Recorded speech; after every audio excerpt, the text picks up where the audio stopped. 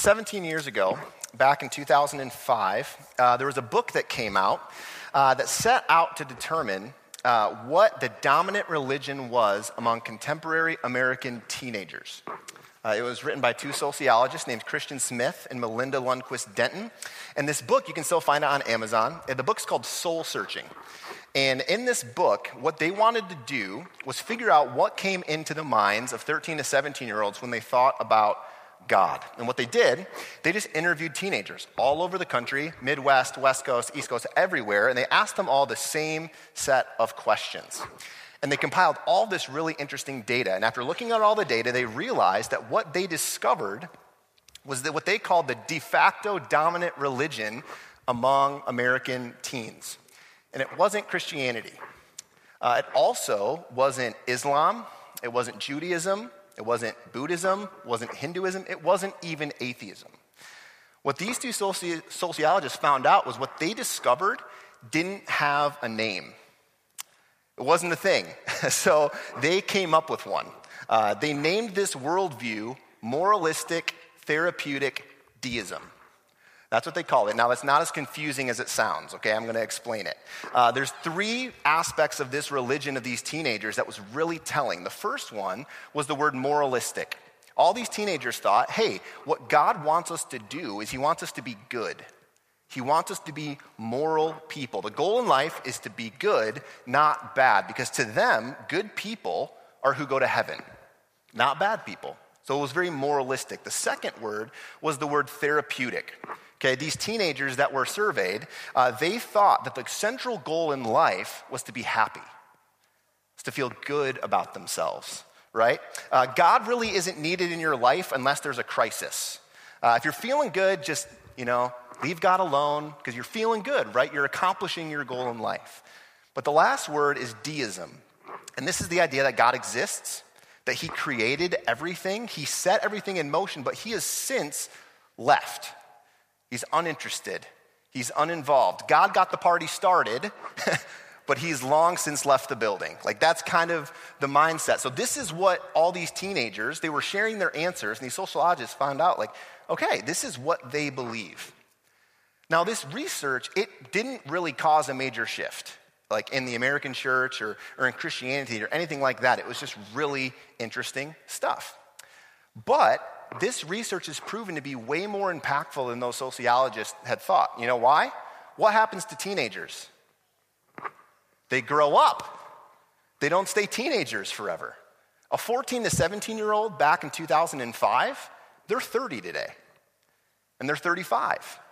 So that mindset, that worldview, moralistic therapeutic deism, that has become the de facto dominant religion among millennials. And much of biblical Christianity is lost in that worldview. You don't see a lot of Bible verses that were shared in that data. But one of the most glaring things we see absent, I think, in that worldview is sin. There's nothing about sin. Here at Riverview, we're currently walking through a series called the Apostles' Creed. And the Apostles' Creed, it's this historic confession of core doctrines of our faith. And towards the end of the Apostles' Creed, we see four words. We see it say this: I believe in the forgiveness of sins. So what do we mean when we say that? What is the forgiveness of sins? Why is that a crucial doctrine to our Christian faith? Well, today we're going to unpack that. We're going to look at that dense but very short phrase in the Apostles' Creed, and we're going to be jumping all over the Bible.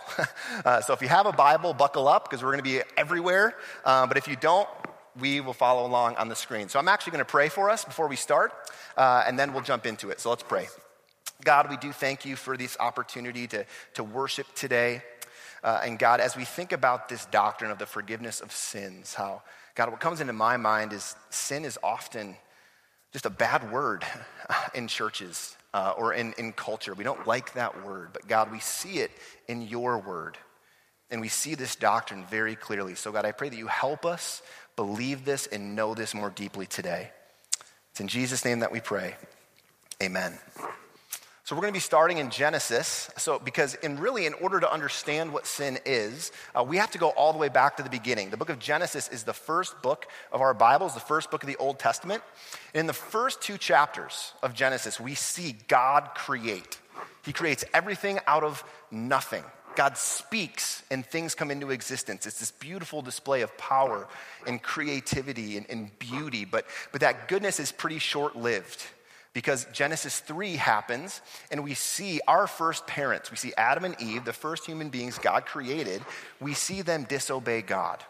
They do the one thing God had asked them not to do. See, God had given them an incredible garden to enjoy, to live in. It provided food for them, shelter for them. God would visit them. He would walk with Adam and Eve in this garden. It was this amazing thing. And God says, hey, you can eat from any tree in the garden, but there's one I would really appreciate it if you did not eat from. It's this tree of the knowledge of good and evil. If they ate of it, God said they were going to die. And we see how all of this goes down in Genesis chapter 3, starting in verse 1. It says this: Now the serpent was the most cunning of all the wild animals that the Lord God had made. He said to the woman, did God really say you can't eat from any tree in the garden? The woman said to the serpent, we may eat the fruit from the trees in the garden, but about the fruit of the tree in the middle of the garden, God said, you must not eat it or touch it, or you will die. No, you'll certainly not die, the serpent said to the woman. In fact, God knows that when you eat it, your eyes will be opened, and you will be like God, knowing good and evil. The woman saw that the tree was good for food and delightful to look at, and that it was desirable for obtaining wisdom. So she took some of its fruit and ate it. She also gave some to her husband who was with her, and he ate it. Then the eyes of both of them were opened, and they knew they were naked. So they sewed fig leaves together and made coverings for themselves. Okay, so here in Genesis 3, we see another character come in here, and this is the serpent. This is Satan. Okay, this is the enemy of God in this garden as a serpent. And what he does is he deceives Adam and Eve. He tries to get them to do this very thing that God had told them not to do. And he does so in a really crafty way. He deceives them. Right? He convinces Adam and Eve that God is holding out on them. Do you even see how he asked the question? Did God really say? I think teenagers have inherited this. Did dad really say we couldn't take the car? Come on. This is what he's doing. He's weaving this tale. Did God really say that? And we see Eve answer incorrectly. She's like, no, he didn't say that. He said we couldn't eat of this tree and we couldn't touch it. And that's not right. That's not what God said. But it's at this point that Adam and Eve, they disobey.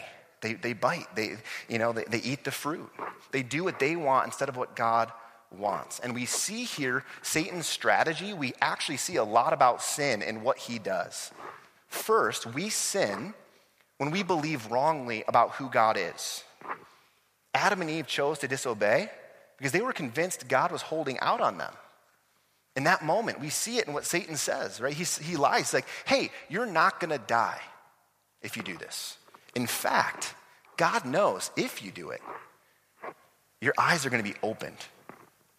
It's this lie that convinces Adam and Eve that instead of being good, God is actually cruel. That he's imposing this restriction on them. By choosing to eat it, they're going to see the world as it really is.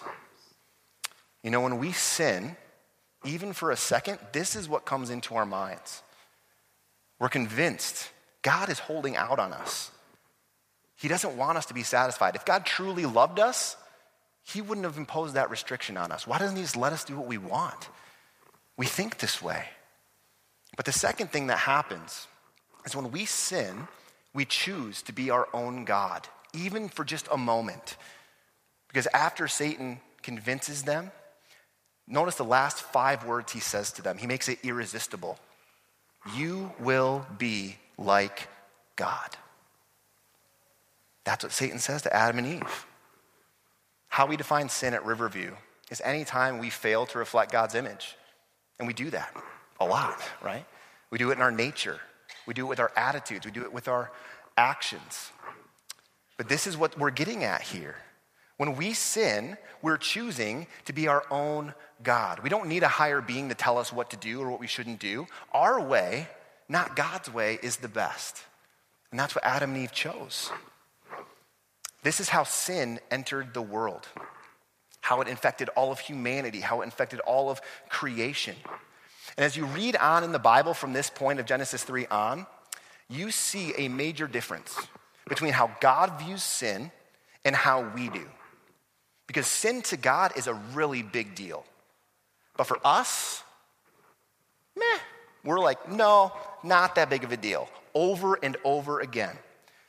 This is such a big deal to God that he created a system to deal with it. In the Old Testament, there was a sacrificial system that God created in order to help people see just how big a deal sin was. There were specific things that God said, you have to do all these things when you sin.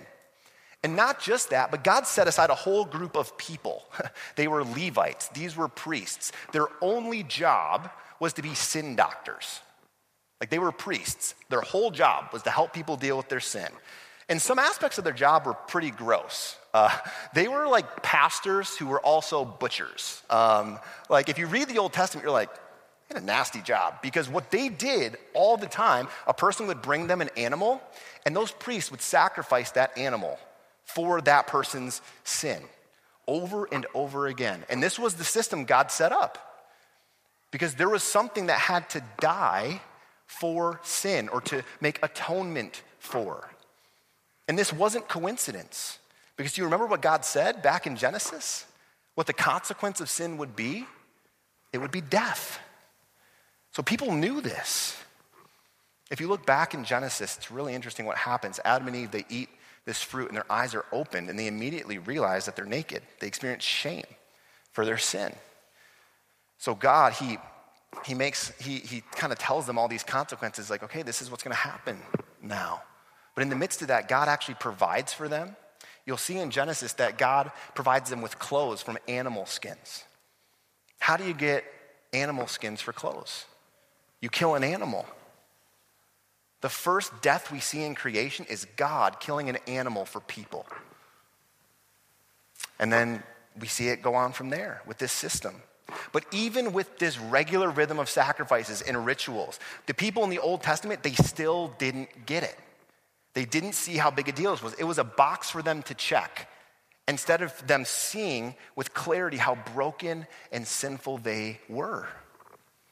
One of the most sobering examples we have of this is King David in the Bible. If you've been a Christian a while or grown up in the church, you may know who King David is, but you may not, and that's okay.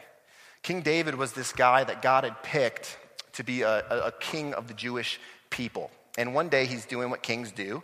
He's walking around on his palace, hanging out, and he sees this woman far off at her house, and she's bathing. Her name's Bathsheba.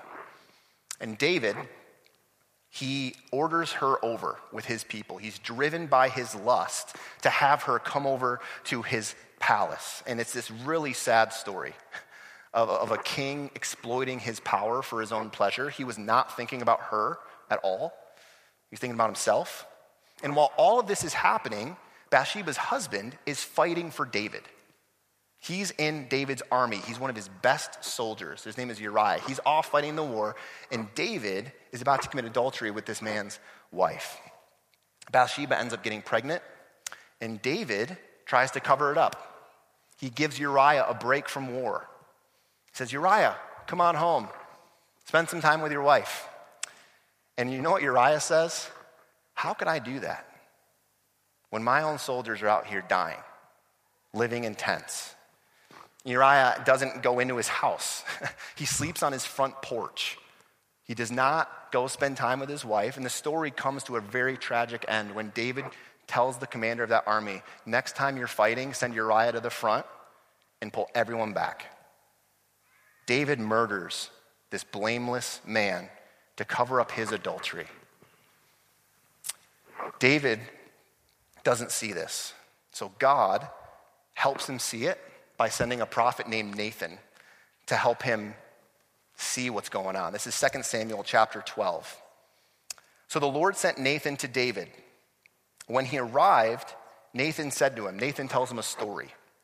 There were two men in a certain city, one rich and the other poor. The rich man had very large flocks and herds, but the poor man had nothing except one small ewe lamb that he had bought. He raised her, she grew up with him, and with his children, and from his meager food she would eat, from his cup she would drink, and in his arms she would sleep. She was like a daughter to him. Now a traveler came to the rich man, but the rich man could not bring himself to take one of his own sheep or cattle to prepare for the traveler who had come to him. Instead, he took the poor man's lamb and prepared it for his guest. Okay, raise your hand if you kind of see where this is going, like a little bit. Okay, you're all smarter than King David. David's like, he's livid at this story. Look at what happens in verse 5. Where am I? Back here.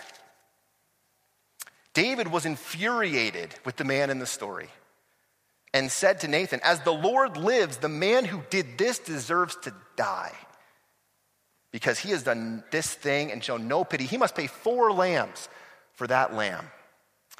I just picture Nathan with like a face palm, right? Like, okay, David, here we go. Here's the hard truth. Verse 7, Nathan replied to David, "You are the man. It's you. This is what the Lord God of Israel says. I anointed you king over Israel, and I rescued you from Saul. I gave your master's house to you, gave your master's wives into your arms, and I gave you the house of Israel and Judah. If that was not enough, I would have given you even more. Why then, David, have you despised the Lord's command by doing what I consider evil? You, David, struck down Uriah the Hittite with the sword and took his wife as your own. You murdered him with the Ammonite sword." David was completely blind to his sinfulness. Even as it's being described to him clearly in that story, he gets all mad for that guy in the story. He doesn't see himself at all. David failed to see his wickedness before God. We do the same thing, don't we? All the time. We fail to see our sin. But it's not really a mystery as to why this happens. If we're living by that moralistic, therapeutic kind of worldview, do you remember the goal? It's to feel good about yourself. Does thinking about sin make you feel good? No way. I think when some people today hear that story in 2 Samuel 12, they could see Nathan as the enemy instead of David. It's pretty rude of Nate just to grill David like that. I mean, geez, like, you know what David needed? Good vibes. He didn't need any of that. Like, we can think that way. We think that way when we prioritize feeling good about ourselves over the truth of our sinful condition. And we do that. I do that. I forsake truth for comfort. I think we do that a lot. There was a worldview study taken last year where 600 millennials were surveyed. This is the age group of those people back in 2005 in this book, Soul Searching. And 84% of this group believed that people are not sinful. In general, they believe that people are inherently good, and if they do bad things, it's like a lapse of judgment. Now, what's the reality, though? That is not the truth. We don't see that in the Bible at all. We see over and over again the truth of our sinful condition. I just picked 3 verses. There are so many more. 1 John chapter 1, verse 8 puts it pretty clearly. It says, "If we say we have no sin, we are deceiving ourselves. We're lying to ourselves, and the truth is not in us." Romans chapter 3, verse 23, "For all have sinned, and fall short of the glory of God." Ephesians 2, verses 1 through 3, "And you were dead in your trespasses and sins, in which you previously walked according to the ways of this world, according to the ruler of the power of the air," that's Satan, "the spirit now working in the disobedient. We too all previously lived among them in our fleshly desires, carrying out the inclinations of our flesh and thoughts, and we were by nature children under wrath, as the others were also." Now that doesn't make us feel good, right? But it's the truth. These are just 3 passages that really clearly lay out, hey, this is who we are before a holy God. And it's when we get this wrong, our inherent sinfulness, we're set on a path further away from God. Because do you know what a small view of sin leads to? An inflated view of yourself. You're good. You're fine.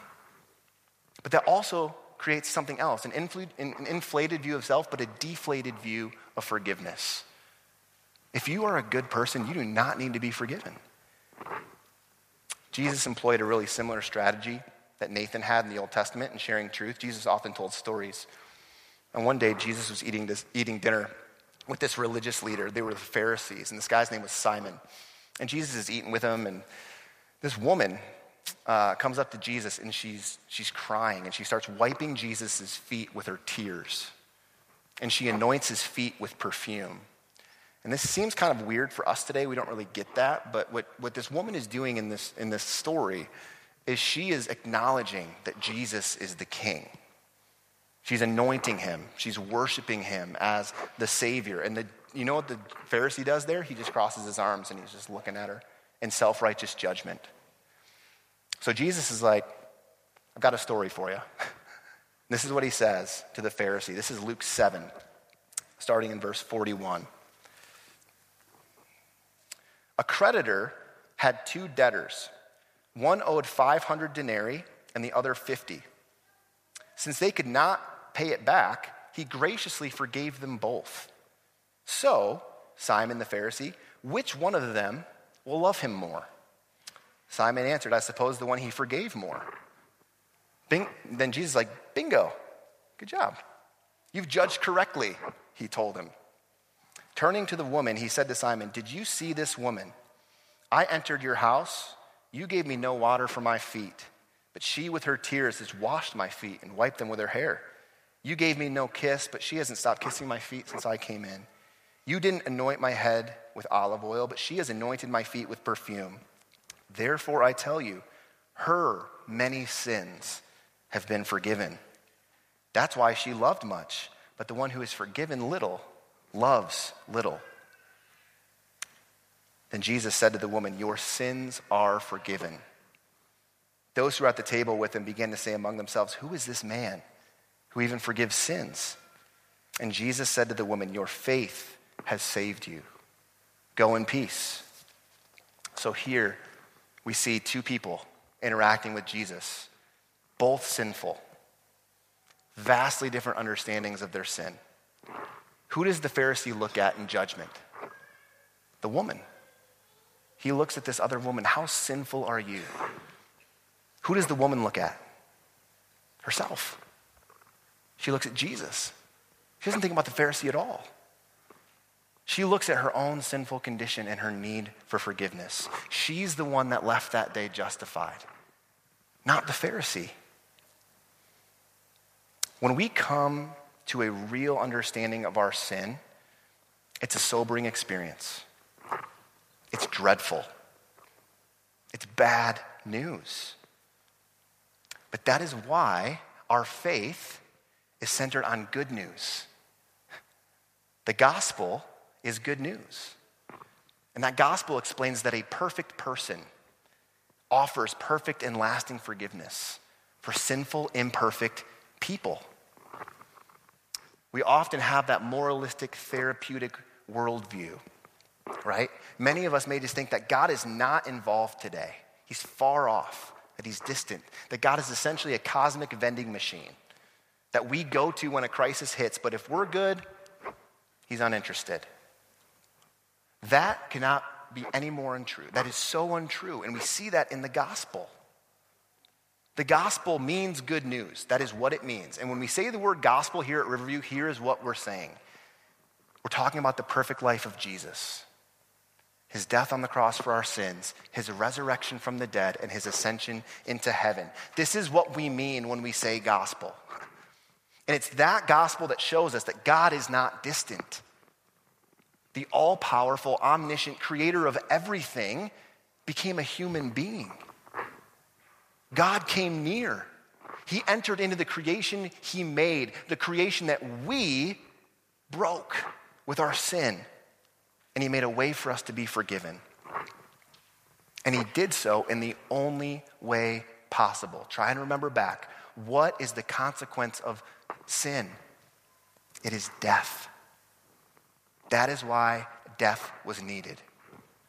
We see this in Hebrews 10. Look at what Jesus went through for us. Since the law has only a shadow of the good things to come and not the reality of itself of those things, it can never perfect the worshipers by the same sacrifices they continually offer year after year. Otherwise, wouldn't they have stopped being offered? Since the worshipers, purified once and for all, would no longer have any consciousness of sins, but in the sacrifices there is a reminder of sin year after year. For it is impossible for the blood of bulls and goats to take away sins. Verse 11, every priest stands day after day ministering and offering the same sacrifices time after time, which can never take away sins. Remember them? They were in this system God set up. But this man, Jesus, after offering one sacrifice for sins forever, sat down at the right hand of God. He is now waiting until his enemies are made of his footstool. For by one offering he has perfected forever those who are sanctified. And then verse 18, now where there is forgiveness of sins, there is no longer an offering for sin. All those times in the Old Testament, people would be bringing these animals for the forgiveness of sins. It never lasted. They had to do it all the time because it would take a perfect sacrifice to obtain perfect and lasting forgiveness for them. And that was Jesus. Well, we call that the atonement. This is the atonement of Christ. This is paying the debt in full that we owe because of our sin. So how do we attain that?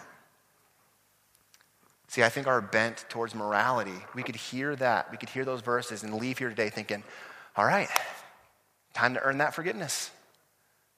I got to be good, right? I mean, I have to be forgivable. There's no way that would work for me now. I got to look like I'm trying. We fall back into morality. Once we're forgivable, that's when I'll be forgiven. Our greatest efforts to be good will never obtain forgiveness. We can't. It is earned for us by a perfect person, and that was Jesus. So what do we actually do? Well, instead of leaving here white-knuckling our way into forgiveness, we simply accept it. We see our sin, we repent, we turn from our sin, and we believe in Jesus. We actually see the weight of sin. We don't look away from it anymore. We see that's who we are. But then we look to the perfect man who takes it away. We see our sin clearly, we confess it to God, and we believe that Jesus paid it all. 1 John chapter 1, verse 8, that verse I talked about, if we say we have no sin, we deceive ourselves. I didn't read verse 9. I kept it until right now. Look at what it says. If we say we have no sin, we are deceiving ourselves, and the truth is not in us. But if we confess our sins, he is faithful and righteous to forgive us our sins and to cleanse us from all unrighteousness. God's forgiveness of sin becomes efficacious or successful. It goes into effect for us once we accept it. Our lives accrue a debt that must be paid. And unless another person pays that debt, we are the ones left holding the bill. Forgiveness of sins must be accepted by the person that it's being offered to. And it's offered to all. And that comes through repentance and belief. Repentance is just a Bible word for turning directions. We turn around. We turn from our sin and we turn towards Christ. We believe in him. You know, after Nathan told that story to David, we have David's response. We see how he responds to it in that moment. And it's actually Psalm 51 in our Bibles. If you flip to Psalm 51, at the very top, you'll see what it says. It says, this is a psalm of David when the prophet Nathan came to him after he had gone to Bathsheba. So Nathan tells David this story. You're the man. It's you. You are the sinful one. And this is how David responds. This is Psalm 51. Be gracious to me, O God, according to your faithful love, according to your abundant compassion. Blot out my rebellion. Completely wash away my guilt and cleanse me from my sin, for I am conscious of my rebellion and my sin is always before me. Against you, you alone I have sinned and done this evil in your sight. So you're right when you pass sentence. You're blameless when you judge. Indeed, I was guilty when I was born. I was sinful when my mother conceived me. Surely you desire integrity in the inner self, and you teach me wisdom deep within. Purify me with hyssop, and I will be clean. Wash me, and I'll be whiter than snow. Let me hear joy and gladness. Let the bones you have crushed rejoice. Turn your face away from my sins. Blot out all my guilt. God, create a clean heart for me. Renew a steadfast spirit within me. Do not banish me from your presence or take your Holy Spirit from me. Restore the joy of your salvation to me and sustain me by giving me a willing spirit. Then I will teach the rebellious your ways and the sinners will return to you. Save me from the guilt of bloodshed, God, God of my salvation, and your tongue will sing of your righteousness. Lord, open my lips and my mouth will declare your praise. You do not want a sacrifice, or I would give it. You're not pleased with a burnt offering. The sacrifice pleasing to God is a broken spirit. You will not despise a broken and humbled heart, God. David finally saw it. He saw his sin. He saw the depth of his brokenness and his depravity. And he says there that a sacrifice pleasing to God, it wouldn't be another animal. It's a broken spirit. God will not reject a broken spirit who comes to him. That is why in our brokenness, in our broken spirit, our understanding of our sin, we go to God in faith, who offers forgiveness through Jesus.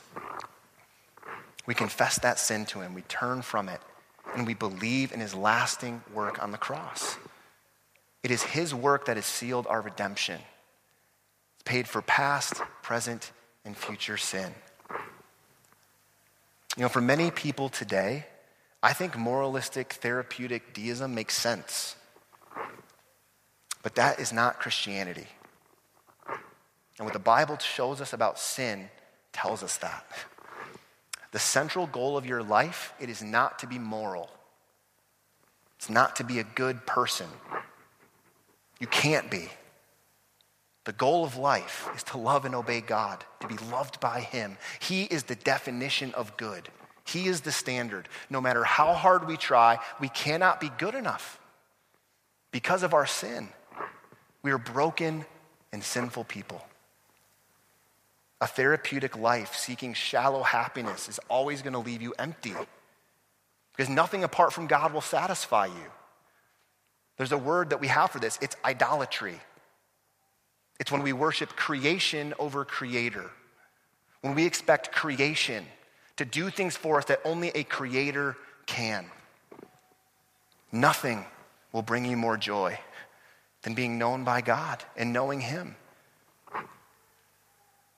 The gospel shows us that God is not uninvolved, that he's not uninterested. He came near.